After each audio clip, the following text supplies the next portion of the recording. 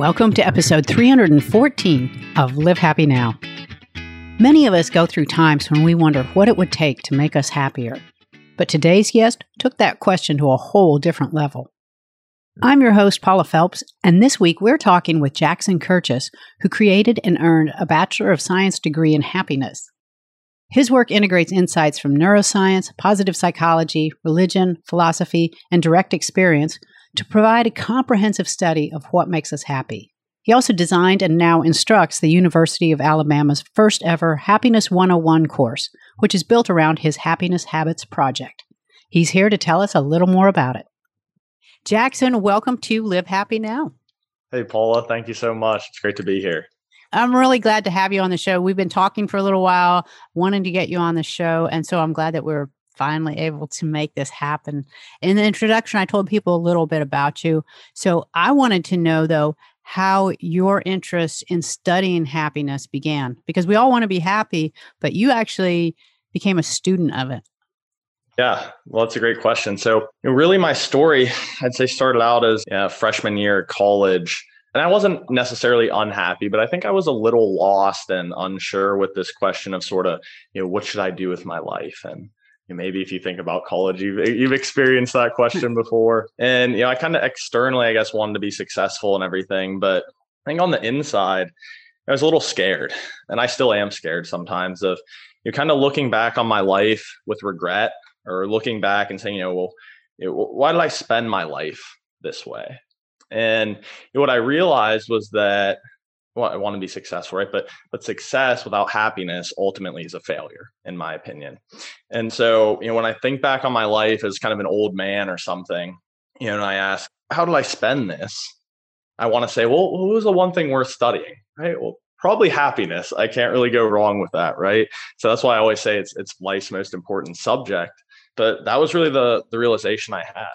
Ever since then, like you touched on, I created the world's first Bachelor of Science in happiness. In addition to economics, I started doing some corporate training, some speaking events on campus, writing, research, and then my personal favorite, which I'm sure we'll talk about, is creating the first ever Happiness Habits course at the University of Alabama. So. Well, how did you go from I'm going to study happiness to creating a Bachelor of Science in happiness? Like, I didn't know you could do that.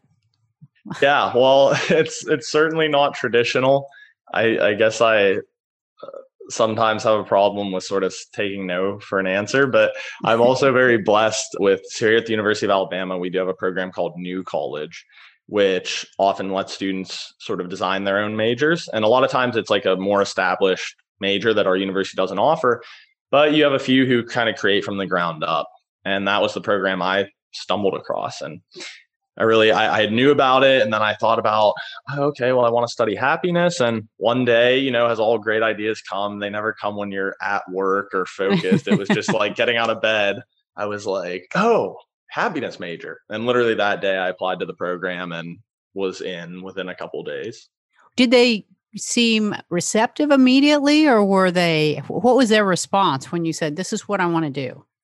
Yeah, I mean, there was, of course, some skeptics and definitely my fair share of getting roasted by my friends. And I'm like, yeah, I'm adding a happiness major. And it's like, oh, great. Sure you are. People think I'm joking, and then they realize I'm serious and they think I've gone crazy. But anyway, so there was some skeptics, but overall I've been very supported, I feel, by the New College community and some great mentors and professors here at the university. So it's gone pretty well. And then is that the curriculum that you developed to attain that degree, is that the same thing that became the Happiness 101 course? I wouldn't say directly, but it certainly influenced it. So, I kind of cobbled together my own curriculum for the major with things like, there's the Yale course on well-being that's very well known. Berkeley has a Science of Happiness course, of course, a lot of my own research and doing some experiential stuff as well. But then, the course was really based on a couple things.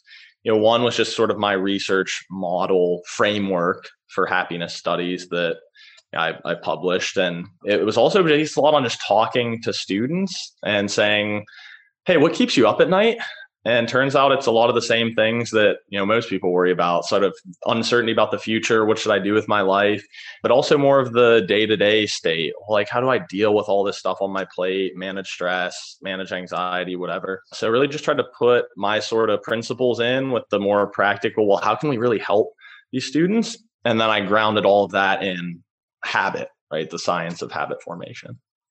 And in learning, as you took like the Yale course and all the other resources, how did it change you? It gave you a great toolkit, obviously, because you're drawing on it. But so how did it change you as a student as you continued studying happiness? Yeah. Well, I think there's a couple of ways. Number one, I think, and this is a blessing and a curse sometimes, is it's really made me hold myself a little more accountable because you get a lot of cognitive dissonance when you're like stressed out, freaking out while like writing an article about happiness. You're kind of like, whoa, this doesn't make sense. Because I tend to see, like me and maybe a lot of other people, sometimes you say, well, I just got to get through this week and then I'll be happy, right? Or, this month is crazy, but then I can relax and be happy.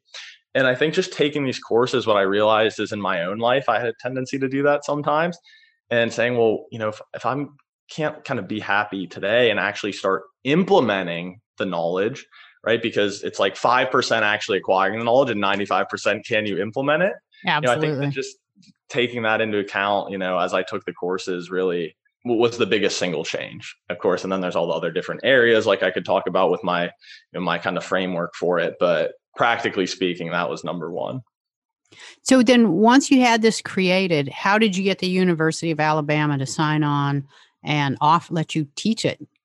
Yeah. So really, it was just never, it was never a question to me in my mind, just because this failure is just never an option for me. I don't in my mind. So I said, hey, we're going to make this happen. And I kind of said, look, isn't this very much in the spirit of student empowerment and kind of the way, New College, kind of the core values of our program here, creating your own major, is kind of student empowerment, interdisciplinary thinking, innovative and experiential education. And so that was kind of my sales pitch. And thankfully, some of the directors in New College, helped me, I don't maybe say bend the rules. We definitely didn't break any rules, but bend the rules and set me up as an instructor. So we got to actually make the course, offer it through the university and get the students credit and everything. So when did it begin? When did you begin teaching it? This was the first semester. So awesome. That's finals week. So we just had our last sort of class little picnic on the quad for finals week. So this was the first trial. And going through that semester, what did you see in your students? How did you see it affecting them and empowering them as they learn these habits? Yeah, I was pretty pleased, I think, with how the course ended up. Sort of the way I structured it is, the first half of the course, we're just reading. The textbook for the course was Atomic Habits by James Clear. And at the same time, learning some of the higher level happiness type stuff. And then the midterm, quote unquote, project was taking all these kind of strategies of habit formation and designing a happiness habits sort of plan. And then, the second half of the course is actually implementing it, tracking it. And then the final is just sort of a, reflection on that. Well, how did it all go? Okay. So over the course of the semester, I got to see in sort of the weekly journal things with all the students saying, how dynamic of a process it was and how they were actually starting to implement things in their lives of like, oh, well, I found that, I thought that I could meditate for 20 minutes every morning, but it was too hard. So I got to move it to the afternoon. I could see that sort of stuff. But then I could also see, I guess, more at a kind of intangible level, the students we transitioned from a lot more kind of lecture-y, which made me being a little boring, to, sitting out on the quad just as a group, discussing, getting to know each other, having fun. So more than anything, I think just encouraging them to think more about happiness. Yeah. Yeah. Because once you start opening yourself up to it and really thinking about it and becoming intentional, just that action makes a difference in your life. Absolutely. And it's a lot to ask, to say, hey, we've got a semester and we're going to turn you into the happiest people ever. Right. But again, I think just having that, I always, my biggest thing to them was always to say, look, I'm not, the expert. I'm not your teacher. Life is really the teacher. I'm just another student trying to sort of point you, say, hey, well, why don't we maybe look at this happiness thing too, instead of just looking at, what we tend to focus on in college of it's kind of traditional success and everything. So Right. just helping that process, I think hopefully the seeds of that will flourish in the coming years. Yeah. And so how are they graded? Because it's like, I was thinking about that. It's like, man, how bad would it be like if you flunk happiness? That would not be good. I jokingly, have a couple of students in there that I say like, hey, you guys better watch it because you're going to be in trouble. But really, it was just a pass fail, and which is almost worse for happiness. I feel like to say that, but it really was just, are you engaged, right? Are you trying? Because it's like I said before about the implementation. It's one thing to know things, but then how do you actually translate that knowledge into lived change, which was why I designed everything in the course that way, my student learning outcomes that way, the habit stuff that way. Thankfully, I tell the students, I didn't have any idiots because it's harder sometimes for them, but they've all been great. So everyone passed, and it's definitely not the type of thing that you want to have stressing your students out. I got to get right. an A. Right. You don't want to be the thing that's keeping them up at night. Let algebra do that or whatever. So was it more challenging to teach happiness right now because there's a lot going on with the pandemic and with all the stuff? Or was it actually easier because people are more open and more seeking of these practices? Yeah. Well, that's a great question. I think like everything, there's good and bad. The bad maybe is I think sometimes as a society, it's easy to overlook the importance of what I call sort of micro socializing, which I don't know if I coined that term. I don't know if that's a technical term, but of like these little things of, seeing people smile and smile back at you, or, giving a hug, or, touch, or just having sort of an exchange and connecting with another human. I think it's easy to just be like, oh, well, we just socially distance and mask, which is obviously necessary in some ways, but I think it's easy to overlook how big of an impact that has on our happiness. To your point, yeah, because, Barbara Fredrickson has done so much research on that. And she talks about the micro moments in her book, Love 2.0, and how important that is. And just saying hello to your doorman, or just having that, like you said, that micro socialization, those moments of connection, it's hugely important. Exactly. Right. So that's kind of the tough side, but I guess the good side is, and thankfully we were able to meet in person and socially distance small group for the class, which was nice. But I do think the good side is there's been, in my opinion, anytime you get a shock, whether it's as an individual or a larger group, it can sort of prompt you to reflect. And I do feel sometimes that COVID has triggered a little bit of like an existential questioning with just a lot of my friends who I come from the Management Consulting Academy and the business school, aside from the happiness stuff, and a lot of very high sort of performing, very competitive people, which is fine. But a lot of them saying, actually, I don't know if I want to go into the office and work 80 hours a week every week. Or, I see for the first time when, the pandemic first hit, these parks and streams beside where I lived that never had people would have 20 cars. People are going out in nature. And I do think it caused a lot of people to reevaluate and say, well, what do I really want out of life? Acknowledge how much life can change in just an instant. And I hope that will translate into the net increases in happiness for everyone. Do you see that now, after we've kind of settled into knowing that the new normal is one that's not going to be normal? It's not what we expected. So do you see people being more willing to accept a different path for their future, especially like college students, where maybe they were, as you mentioned, like driven and this was going to be my path. And now it's like, well, maybe that's not how I would like to spend my future. Yeah, I think I can see that. Or if anything, it's just maybe the sort of, it's always challenging to sort of go against the grain, we'll say, or go against the stream of sort of what the traditional path, whatever that may be. But that stream's kind of been interrupted and shaken up a little bit. So I do think that, people my age, but also people in their 30s, 40s, 50s, a lot of them are saying, well, actually, maybe I wasn't so sure. Maybe we can change this way and sort of reevaluate. So I think that is kind of a thing that hopefully we're going to see continue. Yeah. Now, in your course, you have the Happiness Habits Project. And can you explain what that is, how it works, really give us the rundown on this Because this is the really interesting part of this, I think. Yeah. For your listeners, Paul, I did put together, if you go to happinessmajor.com/habits, you can find, I did my best to, it's all just free on there. You don't need to give your email or anything. I did my best to sort of corral the whole midterm into a single page. So there's 3 or 4 videos, walking you through everything. But basically, the core lessons, there were a few. So the first I always talk about is sort of a morning ritual. Rituals are a very powerful thing. When you think about, there's some books like The Powerful Engagement is a great book that talks about the sort of energy management that comes with rituals. So I say a morning ritual is so important because your morning is very highly leveraged. And what I mean by that is a little change in your trajectory in the morning has a huge impact, a disproportionate impact on the rest of your day. You know what I mean, right? Yeah, try hitting that snooze for 5 minutes and see what happens, right? Exactly, right? And so another analogy, right, is if you're running a marathon, right, and you take a little step to the right at the beginning, right, you finish miles away from the finish line.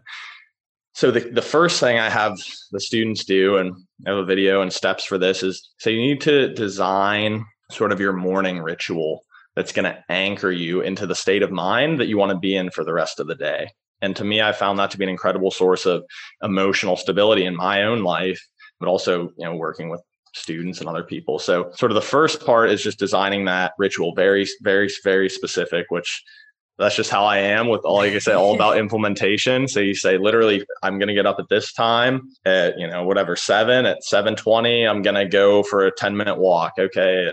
At 7:30, I'm going to eat 2 eggs and an apple. It's, just again, that morning ritual that you can hit every day consistently, something easy, something that is not going to be impossible, but you can do it every day like clockwork. So that's sort of the first piece, your happiness morning ritual, we'll say. Then I talk about something called Keystone Habits, which comes from the work of Charles Duhigg, which is essentially a keystone habit is some sort of habit that has, again, kind of a disproportionate, highly leveraged impact on other areas of your life. So a common example is exercise. You get people starting to exercise and all of a sudden they say, well, hey, I'm also I feel better, but I'm also doing way better at work. I also feel like I'm happier and connecting more with my family, whatever. So then, that's that keystone habit. It holds together other areas of your life. So I said, what are 2 to 3 keystone happiness habits that you can pick, right? So maybe meditation, maybe it's, each week I want to set aside time with my significant other, or with one of my good friends.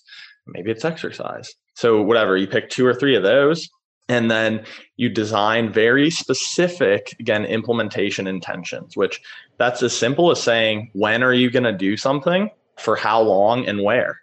And there have been studies that shown, for compliance and things like physical therapy, that doubles the amount of follow through on it. So you say, then, I have them put in their calendar or whatever. You say, okay, I'm going to go to the gym Monday through Friday at 5 p.m. at the Planet Fitness beside my house.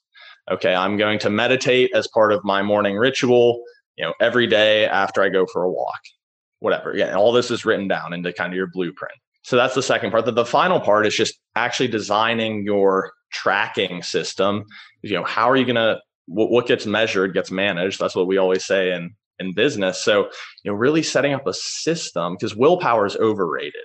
The key is to just have a system that can make things easy, right? So changing your environment, scheduling things, whatever. So the final phase is just planning out, setting all those implementation items into your calendar, setting out your morning ritual. And then the tracking is just, you got to see how you're doing. So I tell people, I usually just have a printed out paper in front of my desk that I see every day that has 3 boxes for each day. And I check off, one is for my mind training, one's for my body training, the other is for some sort of important work. But it can be an Excel file, it can be whatever, just something that you can see every day and feel the progress you're making. So then when you put that all together, that's where you get this blueprint where you have your draft of your morning ritual to check off every day. You've got your key habits all set up, ready to go. And then you actually have a system to track it. So hopefully, like I said, I warned you, I like big on the detail, but that's really the essence of this. And I lay all that out, like I said, at that link for your listeners if they're interested. Well, that's really great, because a lot of times people say, well, make time to meditate every day. They leave out the part of schedule it in. And what happens, whatever it is that we intend to do, that day gets longer and longer, and you get to the end of the day and it's like, I'm just going to move that over to the next day. So I really like the way that you're having people schedule it in, getting very specific, keeping themselves on track. That's a great approach. You can really see your business side coming in on that, like your management mind. You've done such a great job of creating this course. It seems like it should go beyond just University of Alabama. What's your goal for it? What is it? What do you hope to do with this course? Are you going to expand this or do more things online, or what's going to happen with it next?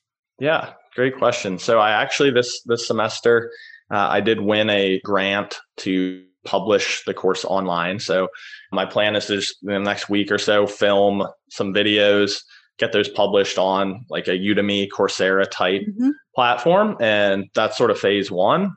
But then after that, I sort of think of it as this is one piece kind of under the umbrella of, particularly the last year, I've really honed in, I think, and kind of gotten a sense of certainty of that this work of happiness studies is really what I want to do. So I'm by no means done with the course, with anything. So we start online, and then I really want to keep teaching it in person. So if that means maybe academia, I do have a traditional sort of business job also lined up, but one way or another, this is here to stay in some capacity. That's excellent.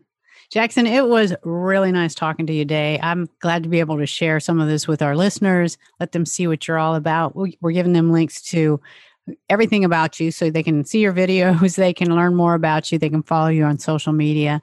Thank you for sitting down with me today and talking.